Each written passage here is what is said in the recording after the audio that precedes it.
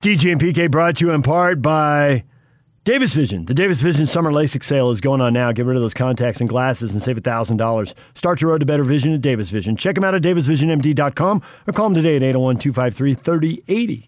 801-253-3080. That's Davis Vision. Our basketball insider, Steve Cleveland, joins us now on the Smart Rain guest line. It's no secret that Utah's in an extreme drought. That's why Smart Rain is a solution for any commercial property concerned about water consumption while managing irrigation. Find out more at smartrain.net. Steve, good morning. Good morning. Steve, the USA. You and I are both about the same age to remember the shock. I was a little kid. It was the first Olympics that I have any memory of at all. But I can remember how shocked, even though I didn't get to see the game, how shocked everyone was the USA lost in 1972 and how they were cheated. And then, in 88, we were just beaten. So we sent the NBA in 92.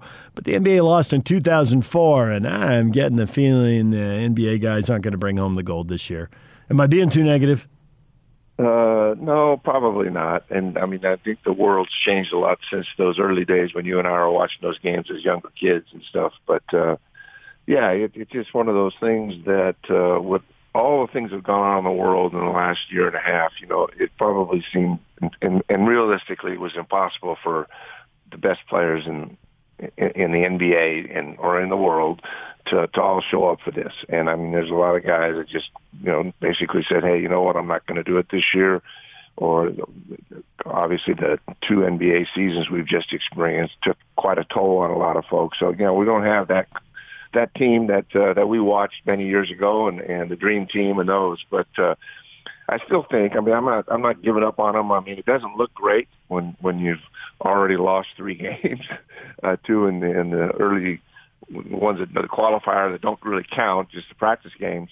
But yeah, there's no reason for them to lose to France. But I mean, I'm certainly not blaming it on Middleton and Booker and Drew Holiday, who actually played really well. You know, they just don't seem to have a lot of size, and when KD plays poorly, they're going to have a hard time winning.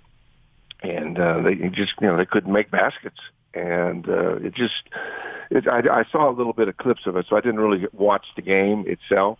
Mm-hmm. But it was one of those things that you could just see that the toughness and every game they play.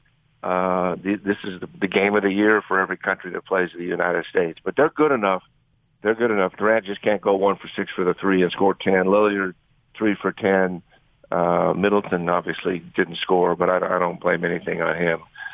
They just don't have a way to get easy baskets inside either. I think that hurts them. So I'm quite confident they'll win the next 2 games. But after that, who knows? Yeah. So I think you hit on something there. Don't blame the guys who are there. And it's easy to blame them because they're the ones, who are missing 4 shots in a row, 5 shots in a row, 6 shots in a row, 7 shots in a row. So I get that. But I still don't really want to do that. And we put these questions up on our Facebook page and kind of get the pulse of the people and all that. And Scott said, send them home. They don't care. Well, I don't buy that. I think once you turn the scoreboard on, they're going to care. So I think they care. I think the question is, for the guys who aren't there, do they care enough? Because I think the answer there, now you've got a question. Because there's a lot of guys who played in the NBA who are willing to play for their country in multiple summers. Joe Ingles is in his 4th Olympic Games, and he played in the World Championships, now the World Cup. And so you're looking at a guy who's written off, that's at least 8 summers, but I know it's more than that. I can't tell you Joe's played every summer. Last summer nobody played. But he has played most, if not all, of his professional summers when he could. And I think the teamwork you build up for France, for Spain, for Australia, for the other elite teams, and the U.S., can they get guys to play 2 or 3 summers in a row? Because that's what they had in 2008. The guys played, the core of guys played together in multiple summers, played in the World Championships, now the World Cup. Can they get U.S. players to do that? Because it does require some level of teamwork. There's a tremendous amount of talent in the U.S., but they need some teamwork. I think your point's well taken. And I think that the number of players playing in the NBA, you're right, Joe Ingles and others that would play every summer with their national teams. That doesn't seem to be a real high priority. I'm not saying for a moment that these guys don't love their country and are proud about being on that team and excited about being on that team. But there is something to be said about preparation and learning how to play with each other. I mean, my goodness, the chemistry, those kinds of things, the system that they're involved in that they've been doing over 4 or 5 years, they have confidence in that, like they do it in their own NBA team. They know the system. There's great chemistry. Teams don't have great success unless they have that chemistry and guys are on the same page.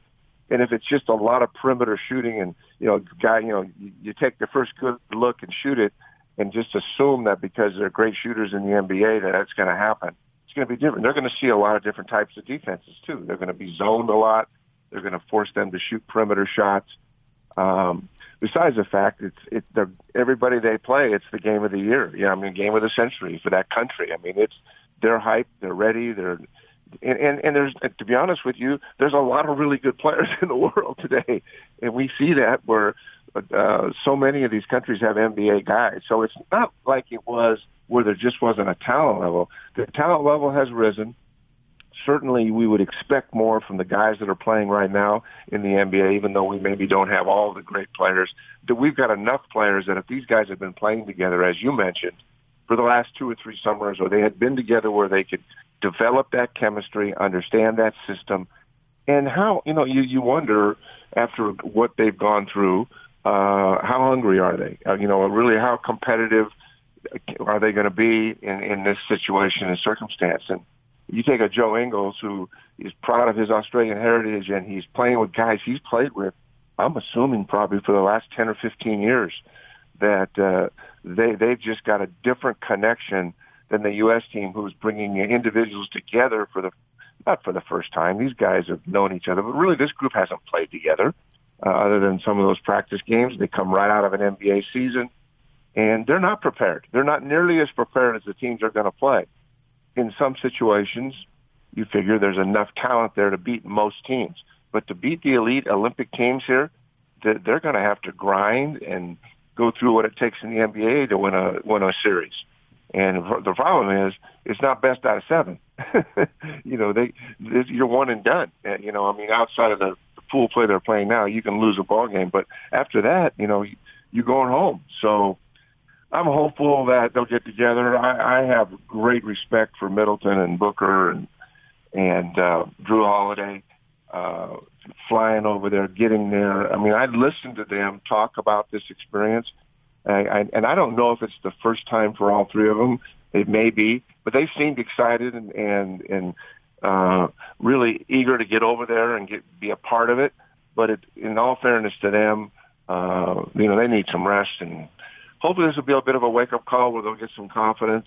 And I know I think they play the Czech Republic. Who's the other team that they play? They play Iran Wednesday, and they ought to win that. Yeah. And then they play the Czech Republic on Saturday, and then it gets 8 teams, single elimination, and we'll have to see what the draw is. Right. So hopefully these 2 games, they can develop some chemistry. They can get on the same page. They can get some confidence back. But it's going to be a grind. I think they're talented enough to win the thing. There's no question in my mind. But how if you don't take the right mental approach to this, and you're not all in physically, emotionally, mentally, you're going to get beat. You're going to get beat. And because the talent level from all of these countries have not just representatives from the NBA, but guys playing in Europe and different places. And they're older and they're more mature. And their size, I think at the rim, these guys are big. And this is really a team made up of slender, kind of perimeter type players. I don't know where the beef is inside and where the girth is that you need to in a game. My goodness, you can play above the rim. You can do whatever you want. So I think that's the weakness of this team. They just don't have the size. And these games typically turn into half-court games. And even though there's shot clocks and those kinds of things, it's about pounding it inside. And, whether they can deal with that over the course of, 3, 4, 5, 6 games, it's to be seen. But, all of those things are things that make you question a little bit whether the United States is prepared and really has the depth and the girth inside to deal with a game that's very physical. And you know, in the NBA, it's changed. You know, it used to be a real physical game, but now fouls are called and guys, it's a little bit softer game in the NBA than it used to be. Now, you know, we beat the Suns, and you know they both competed at a high level, and Milwaukee played with great energy, and they had that toughness, and that's what the pundits are going to look at here. Where's the toughness? Where's the competitiveness? And they can't just rely on the three ball, that's for sure, to win this thing. So switching gears to the Utah Jazz, we had David Locke on a few days ago, and I was talking to him about and I think the front office, from what I've heard, they like to keep things really secretive, so I'm sure there's stuff I don't know. But I think that there's the awareness inside the organization, and I think the awareness needs to grow in the fan base that it's time to be all in. And if the Jazz trade out of the first round, and I get it, if they see the next Rudy Gobert, who they got at 27, if they see him at 30, well, don't trade out. I mean, obviously. But that roster spot and that money might be better used on a veteran who can give you something in one matchup in one playoff series, because the future for a championship is now. Rudy Gobert is 29. He is elite size and elite mobility, and that's not going to last forever. 3, 4, 5 years down the road, that is going to slip. And he's not going to be able to get beat at the three-point line and spin around and chase down a Dallas Maverick and block a shot to win a game. He's just not going to be moving like that at some point. And Donovan Mitchell signed for 5 years, but the 5th year is his option. And we know from watching what happened with Anthony Davis and James Harden that you get down to the last year of the deal and you might have to move somebody and move on if it's not working and you're not getting to the finals, winning the title. So they might, at that point, have to break everything up. So the future is now for the next 3 years. Are you buying all that line of thinking, and would you be comfortable with them going old and signing 31-year-old veterans, even if it's for a limited role with an eye towards the playoff series? Live in a world where, you know, what have you done for me lately? And we all think that way. You know, it's about the moment. It's now. And I believe, to be honest with you, that they need to trade the draft picks. They need to figure out how they can, you know, I mean, here's where you could take the idea that, well, we'll trade our draft picks, maybe we'll get a couple of second rounders. You know, well, those guys aren't going to help you win. I mean, I'm not saying those guys can't be players at some point in time. And, but I think, I mean, I don't know. I'm not as much up on it, but just looking at the Jazz, I like the idea of trading some players, trading some picks, and get one more player that fits in. That, you know, I mean, I'm assuming that they're going to bring Conley back, and that, you know, we're going to assume that everybody's going to get healthy. And so, is that a 6'7", 6'8", you know, combo wing, you know, a 3-and-D guy that can come in and give them 16 points a game? I don't know exactly who's out there, and we'll know more after this draft. But yeah, that I completely agree with that mentality, that they need to go and get it done now, because otherwise they're in a situation where they're always going to be almost there, almost going to be there, and they're going to get farther away if they don't get better right now. And the league's going to be, my goodness, the league is not going away. I mean, Phoenix has gained a lot of success, and the Lakers are going to be back, and they're going to be hopefully healthy, and you know, it's not going to get any easier. And but the Jazz, all right, they're at a point right now. They got to know what they watched and saw, and where they fell a little bit short, or injuries really hurt them, that they're not that far away. And so if they want to get to an NBA Finals, they need to bring somebody in that can give them 15 or 16 and has had some experience. I don't know exactly who that is, but at the end of the day, if you're asking me, hey, do we trade our picks? Do we get some second rounders? Do we, you know, try to improve ourselves for the future? I would say you trade and do everything you do right now to get yourself back to the NBA Finals next year, and or in the next year or two, because that group is, you know, they've dealt with some injuries this year, but for the most part, this is a veteran team that has the ability to get there. And you know, I mean, the Suns made everybody believers of that this year. And we say what you want about people getting hurt. Injuries always play a part in every every NBA season. Every NBA season, there's teams in the finals who there's an injury, and it just happens. You can't control that.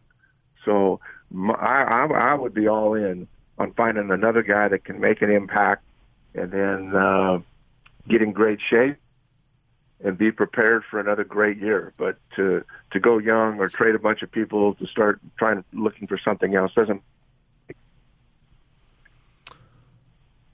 So I think the notion like who is out there and who is available there. I just read a great story about Philadelphia and the 76ers, and that everyone is assuming Daryl Morey is going to trade Ben Simmons before the next season starts. But he's not really available right now. But there's two things everybody's waiting for. One is for Bradley Beal in Washington. Is he going to make a trade demand or not? And if he does, will it be public or not? And then Damian Lillard, when he gets back from the Olympics, what does he think of what the Blazers have done? Same thing. What does he say privately? What does he say publicly? Once people find out if those two guys are going to be available or not, then they'll make the moves. But it's like the free agent market with the pecking order. I've got some guys who want to move, but I got to know if I'm going to be in on the two biggest prizes. Now, if those guys aren't going to be on the markets, they're both like, I'm good, let's give this a shot next year. Then you move on to your other options. But everybody's kind of holding back, waiting, and it's dominoes falling, essentially, or not falling, as the case may be. Yeah. Well, I read a few things and listen to some serious radio at times, and I'm hearing Beal. Right now they're trying to make sense of whether he goes and plays for the Warriors, or Lillard goes to LA and or wherever. Those aren't guys that the Jazz are going to be involved with. But Ben Simmons is somebody that they could be involved with, depending on what the circumstances are. And again, I've read enough about Simmons to know that I would have in my mind as a GM or as a coaching staff that we can help this kid become a better shooter. It's not something that he doesn't have to be a 40% 3-point shooter. We watched Giannis, go 17 for 19 in the finals when he had been a 40% free throw shooter. I just always believed that is something that can be fixed. Even though it seems really broke and mentally and emotionally, the kid's kind of a mess and all the things that went on during the NBA, those things can't be fixed. And it doesn't have to happen immediately. And it's just a matter of mentally and emotionally getting yourself in the right place with the right people. I don't know if the Jazz could be involved with Simmons and what they'd have to give up, but maybe they won't have to give up a lot. Maybe it's one of those things that they'd just like to get rid of him and get his money so that they can look at a Beal or a Lillard or whomever else is out there. I'm not enough in the end on that, but if I had a chance to get Simmons, I'd go after him. He's young. You can fix those things. Those ideas, they'll never be fixed. His shot will always be broke. There'll always be a mental wreck. I don't believe that. And there's nothing about that kid that I've watched as he's played that seems like he's not but a great young man that wants to get better. And I can't even imagine what he's gone through here recently, but that can all be fixed. And if you somehow, some way get someone like that into a Jazz situation where, man, defensively you get better, rebounding you get better, you can do a lot of other things that are really, really, really good, but we all just want to focus on the fact that he can't make a free throw. When I watch Giannis make 17 free throws, I realize then and there that, you know what, here's a guy that couldn't make one all year, and all of a sudden he does.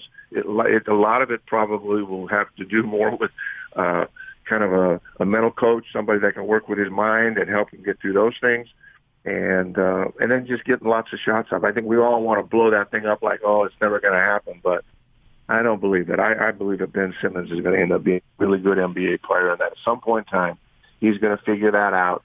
And once he does, he's going to be a pretty special. He already has a special talent with the inability to shoot the basketball.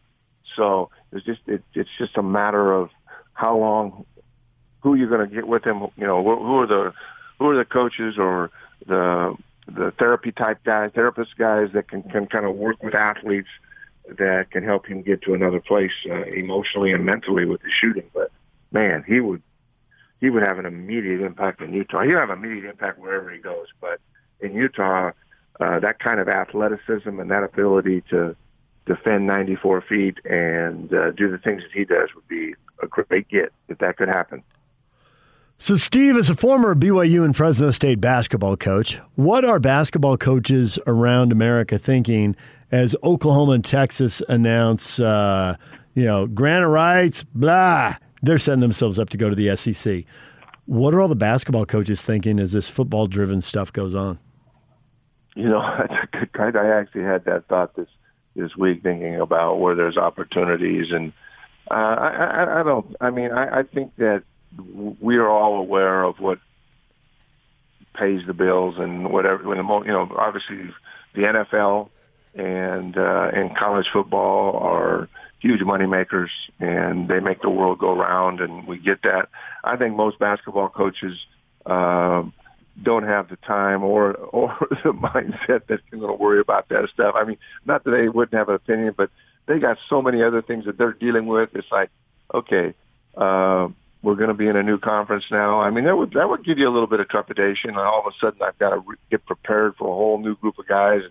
I'm pretty comfortable in this league. I know the coaches, so that it would be a bit of a burden in terms of getting ready. But there's also the other side of the coin is that the league's going to have to get ready for new teams as well. I don't think, to be honest with you, that the coaches, the elite coaches at that level, really probably care. They've got one thing to do, no matter what league they're in. So I think probably there is some raised eyebrows and what are we doing now, and where this takes us in terms of other sports.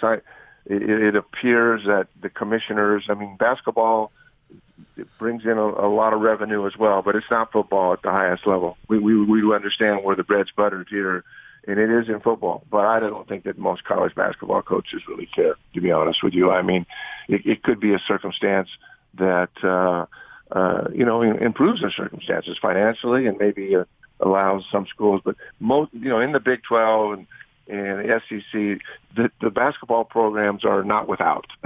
And so I don't even know if it would change that. We're all going to get new practice facilities because we're going into the SEC or this or that. Personally, I don't think they're going to spend a lot of time worrying about it. And they're out recruiting, and they're trying to win games and do what football coaches are doing, and just in a different setting, in a different circumstance. So I can't imagine, other than some raised eyebrows and like, well, what's going on now? But they've got jobs, and no matter what league they're in, they're all trying to win conference championships, get to the tournament, and win a national championship. So I don't think that's going to be too big of a distraction for basketball coaches. Steve, as always, we appreciate the time. Thanks for joining us, and we'll talk to you again. Yep.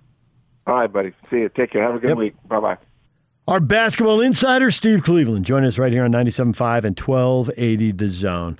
When we come back, everything you missed in this show, Oklahoma and Texas making news this morning. U.S. basketball trying to regroup. We'll get to it all next. Stay with us. The Top 60 and 60 is back on the Zone Sports Network. Get your college football fix every day at 1:30 as the Zone counts you down to the start of the 2021 season by listing off the top 60 players in the state of Utah as voted on by the local media. You'll also hear from the coaches as they talk about the players that will impact their season the most. It's the Top 60 and 60. Weekdays at 1:30. Presented by Cypress Credit Union and Icon on your home of the best college football coverage in Utah. 97.5 1280 The Zone and the Zone Sports Network.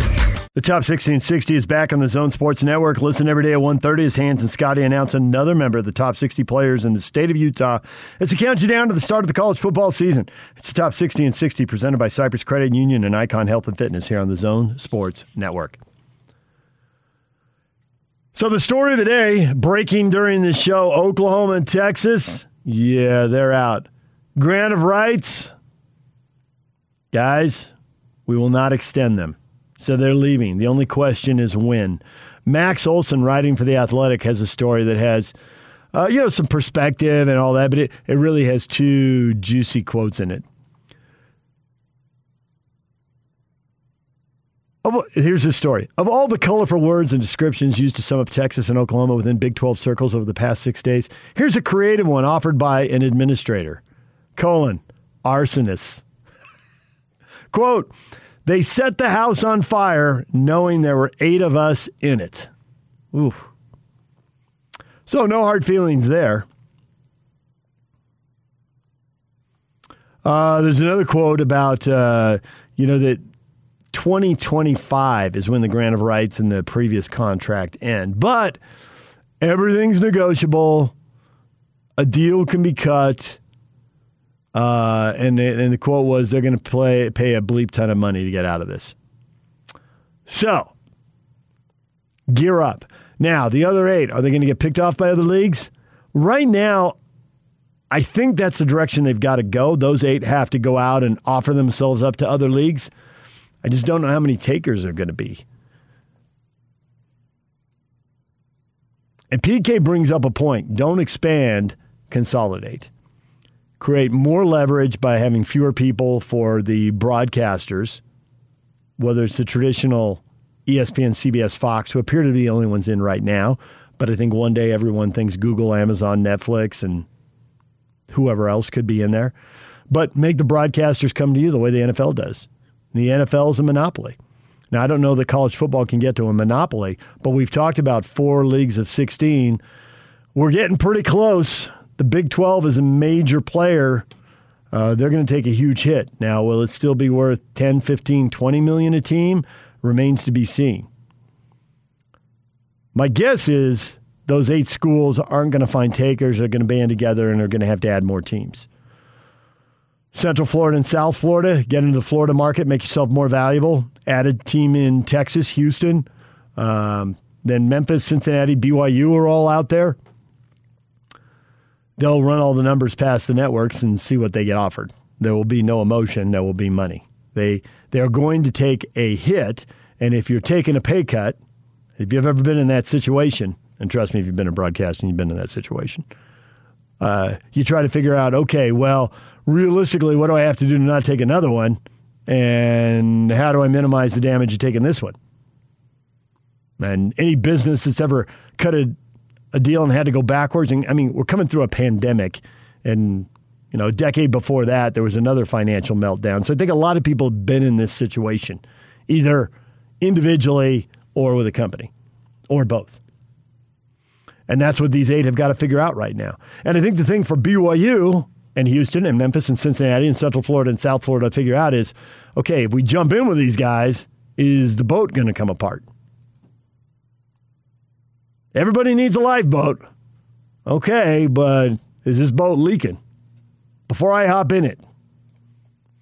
Now, there can be a grant of rights going forward, and teams can be committed for another, 10, 20 years or whatever. Probably not 20. I think the long-term deals have really worked against the leagues that have signed them. One thing I read is that the ACC is the one conference that is most likely out of school now because they've signed a deal through 2036 and it's already aging poorly. And if they expand, they can reopen their deal. Now, that's a heck of a price to pay, but are they willing to pay it? And are we going to be, and this is to PK's point about consolidation, are we getting to the point where the Big Ten and the Pac-12, which have always had a partnership through the Rose Bowl, been like-minded academically, are they going to form a super league? 16 teams, 20 teams. Think of the power that they would have negotiating. And there's still politics, when teams break away and there's 2 schools in a state, can one be left behind? Apparently in Oklahoma that's true, and Oklahoma and Oklahoma State have different governance systems, kind of like California does with the University of California and the Cal State system, and Utah doesn't. Right? All the schools bound together here. So something's going to happen, and there's no doubt people are trying to figure this out on paper. And right now, I would lean towards the Pac-12 not. I haven't had enough time to talk to enough people, but I would lean towards the Pac-12. I just don't think the money and the academics line up that they're going to want to expand. But we'll see how teams make themselves available and schools make themselves available. So that's one huge story this morning. The other is the U.S. basketball team. For all the talk about, hey, they were just tune-up games, well, now they've lost an Olympic game. And they didn't perform in the clutch. They weren't outclassed. They weren't drilled. But in the clutch, they got beat bad. 16-2 run to close the game for France. France has been together. France doesn't have three guys flying in from the NBA Finals who are gassed. France has guys who've played together. I don't even know how long Gobert and Batum have been playing together. For a good long while. 2 Olympic cycles, 3 maybe. I don't, and then you get these World Championship tournaments. There have been a lot of summers playing together. And the U.S. is missing that. Some of what's happening now can be written off to, there are a lot of guys with injuries who didn't want to play, and LeBron didn't want to play, Donovan Mitchell didn't want to play, Steph Curry didn't want to play, Chris Paul didn't want to play, and whether they're bouncing back from injuries or they're worried about having injuries going forward. Chris Paul has a history of injuries. He doesn't have a major injury now, but his body's going to need some downtime if he's going to make a run at a title next year. So I get why he doesn't want to play.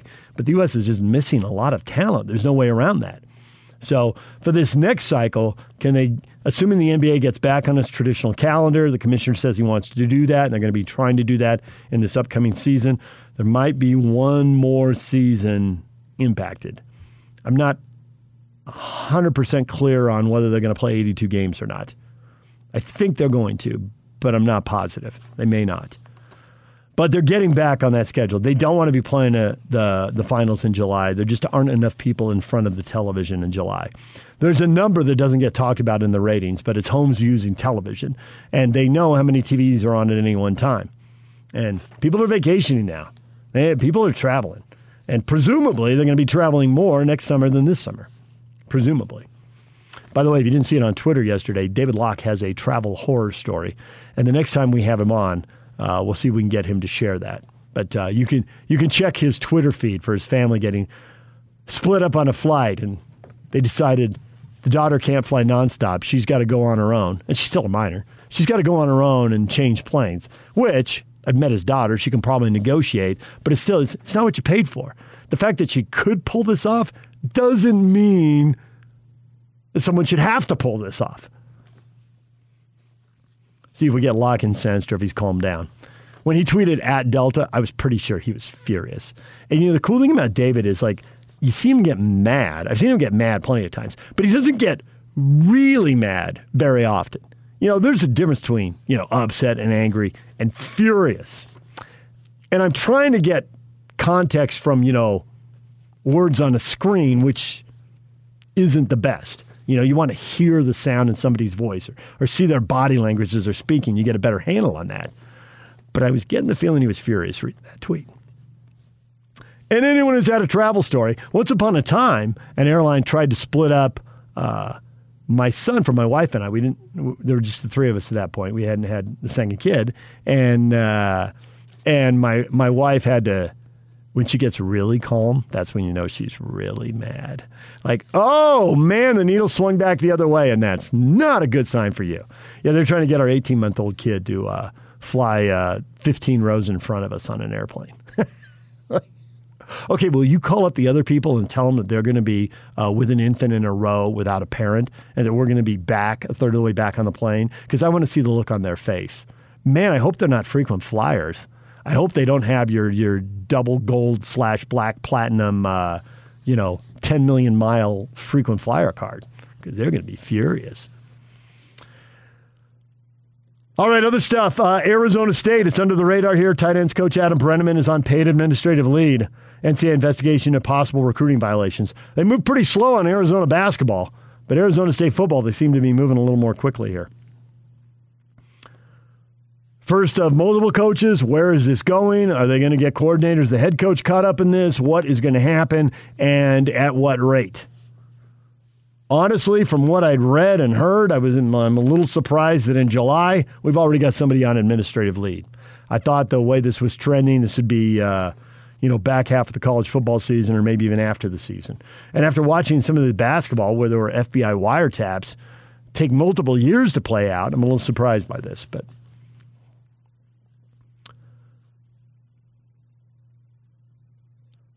Major League Baseball, phenomenal by the Red Sox, getting no hit for 7 innings, down 4-0 the Yankees, and then they score 5 times in the 8th and win the game. Talk about flipping a game on its head in a heartbeat. That was amazing. All right, your feedback coming up next. DJ and PK, stay with us.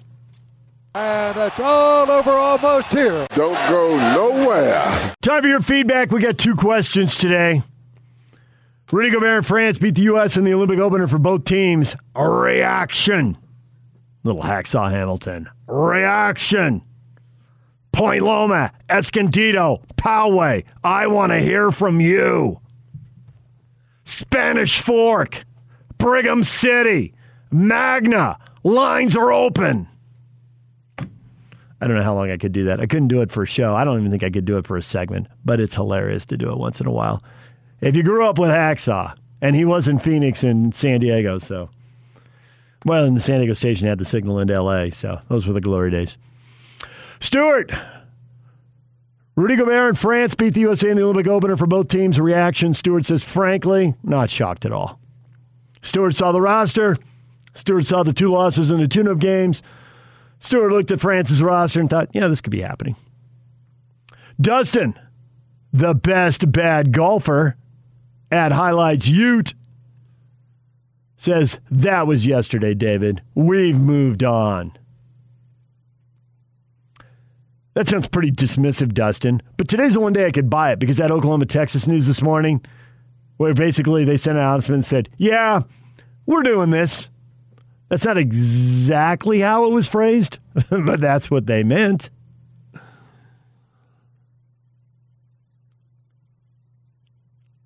So what should the conference do now?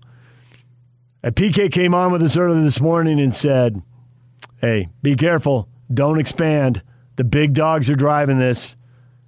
More people at the kids' table. Maybe not a positive. Jared says merge with the Big 12 after Texas and Oklahoma leave. Jared, I don't think this is the direction this is going. What about some combination with the Big 10? They've always been aligned athletically in the Rose Bowl.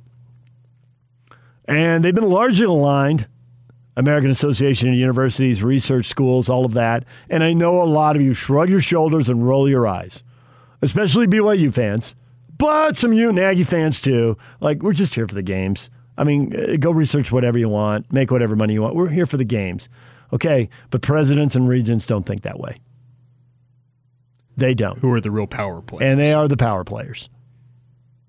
The ADs do the homework, but the decisions is the president or the chancellor. Right. Depending on the school, the AD may have some level of input. And that's best case scenario.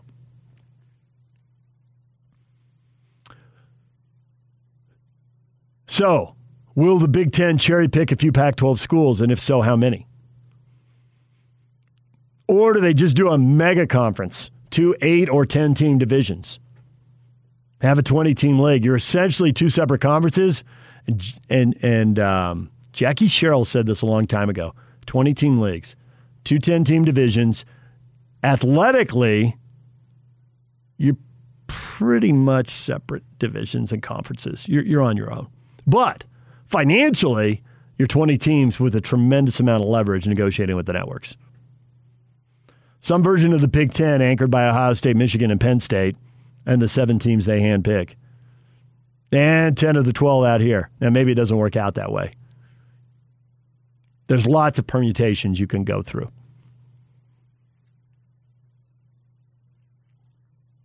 But how does the Big Ten keep up with the SEC? That's pretty much the only way. I don't see many options. You're incredibly valuable because you're playing in every TV window. And whatever happens with the Big Ten and the Pac-12, I suspect it involves USC in the Los Angeles market because everyone is pretty good at the basic math. Rob says, what would Larry do? Answer that and do the opposite. Okay. He's gone. That was funny, but maybe we could stop making fun of him.